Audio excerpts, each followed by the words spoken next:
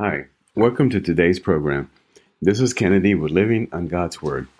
Today we're going to be reading Galatians chapter 2 from the Jesus Bible NIV edition.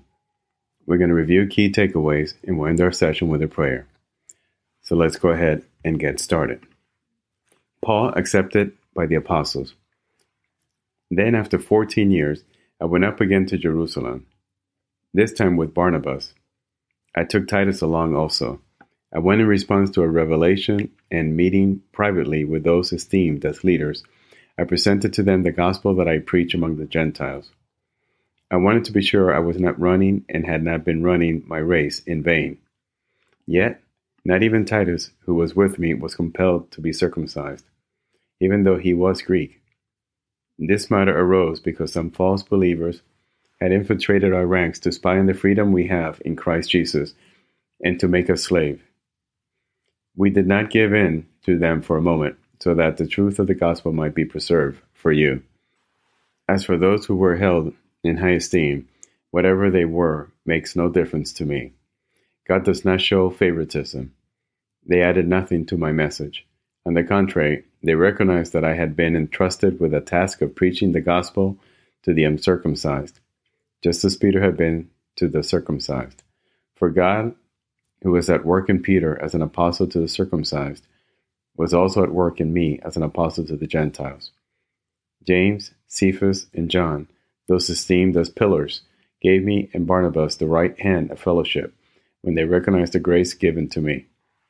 They agreed that we should go to the Gentiles and they to the circumcised. All they asked was that we should continue to remember the poor, the very thing I had been eager to do all along. Paul opposed Cephas. When Cephas came to Antioch, I opposed him to his face, because he stood condemned. For before certain men came from James, he used to eat with the Gentiles. But when they arrived, he began to draw back and separate himself from the Gentiles, because he was afraid of those who belonged to the circumcision group.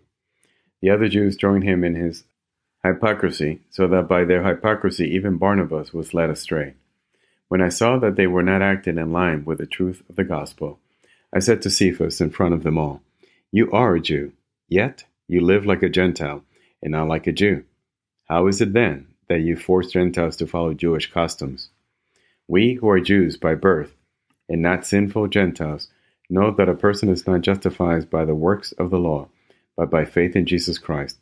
So we too have put our faith in Christ Jesus, that we may be justified by faith in Christ, and not by the works of the law, because by the works of the law no one will be justified.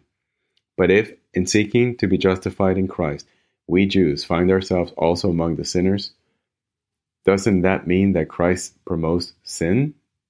Absolutely not. If I rebuilt what I destroyed, then I really would be a lawbreaker. For through the law I died to the law, so that I might live for God. I have been crucified with Christ, and I no longer live, but Christ lives in me. The life I now live in the body, I live by faith in the Son of God, who loved me and gave himself for me. I do not set aside the grace of God, for if righteousness could be gained through the law, Christ died for nothing." So the key takeaway here is Paul is really hammering the point that only God and his grace can save us. That our faith in him and in Jesus Christ and our belief in his crucifixion is the only one thing that can save us, and that there's nothing else that's going to add to that. So when folks were teaching, Jewish folks that had been converted were teaching and trying to add laws like circumcision, Paul was strictly 100% against it.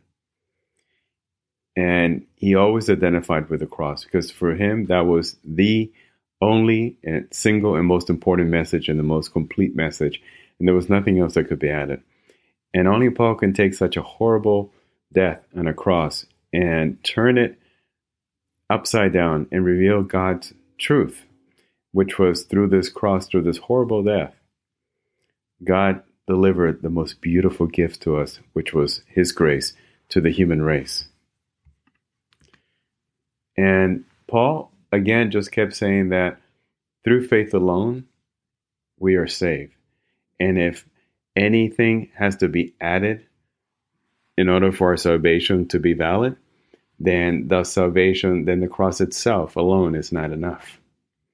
And so even with Peter and Cephas, he said, why are you guys acting one way with the Gentiles and a different way with the Jews? Why are you pulling away when the Jews come in? This is hypocritical. And so he really defended 100% the freedom that God gave us through the salvation that he offered us through his death on the cross.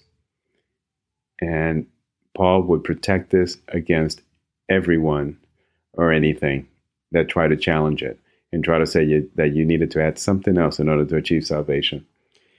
So once again, Paul just emphasized that Christ's sacrifice covers our sins completely. We do not need to add a single thing to this sacrifice in order to earn more favor with God. So let us now end with a short prayer. Father God, thank you for coming to us with this message. Thank you for opening our hearts, shedding light in what it really means to accept your gift of Jesus dying on that cross. That this was the most precious gift you could have given to humankind. This is the most beautiful gift that we could receive from our God. And so, Lord, we glorify you, we honor your name, and we know and accept that there's nothing we can do on our behalf in order to gain our salvation, and that everything that we need in order to gain our salvation was done by Jesus on that cross. So, Lord, we thank you, we honor you, we ask that the Holy Spirit come upon us. In Jesus' name, amen. This concludes today's reading and interpretation of Galatians chapter 2. We hope that you will join us again tomorrow. God bless you. This is Kennedy, your brother in Christ, always.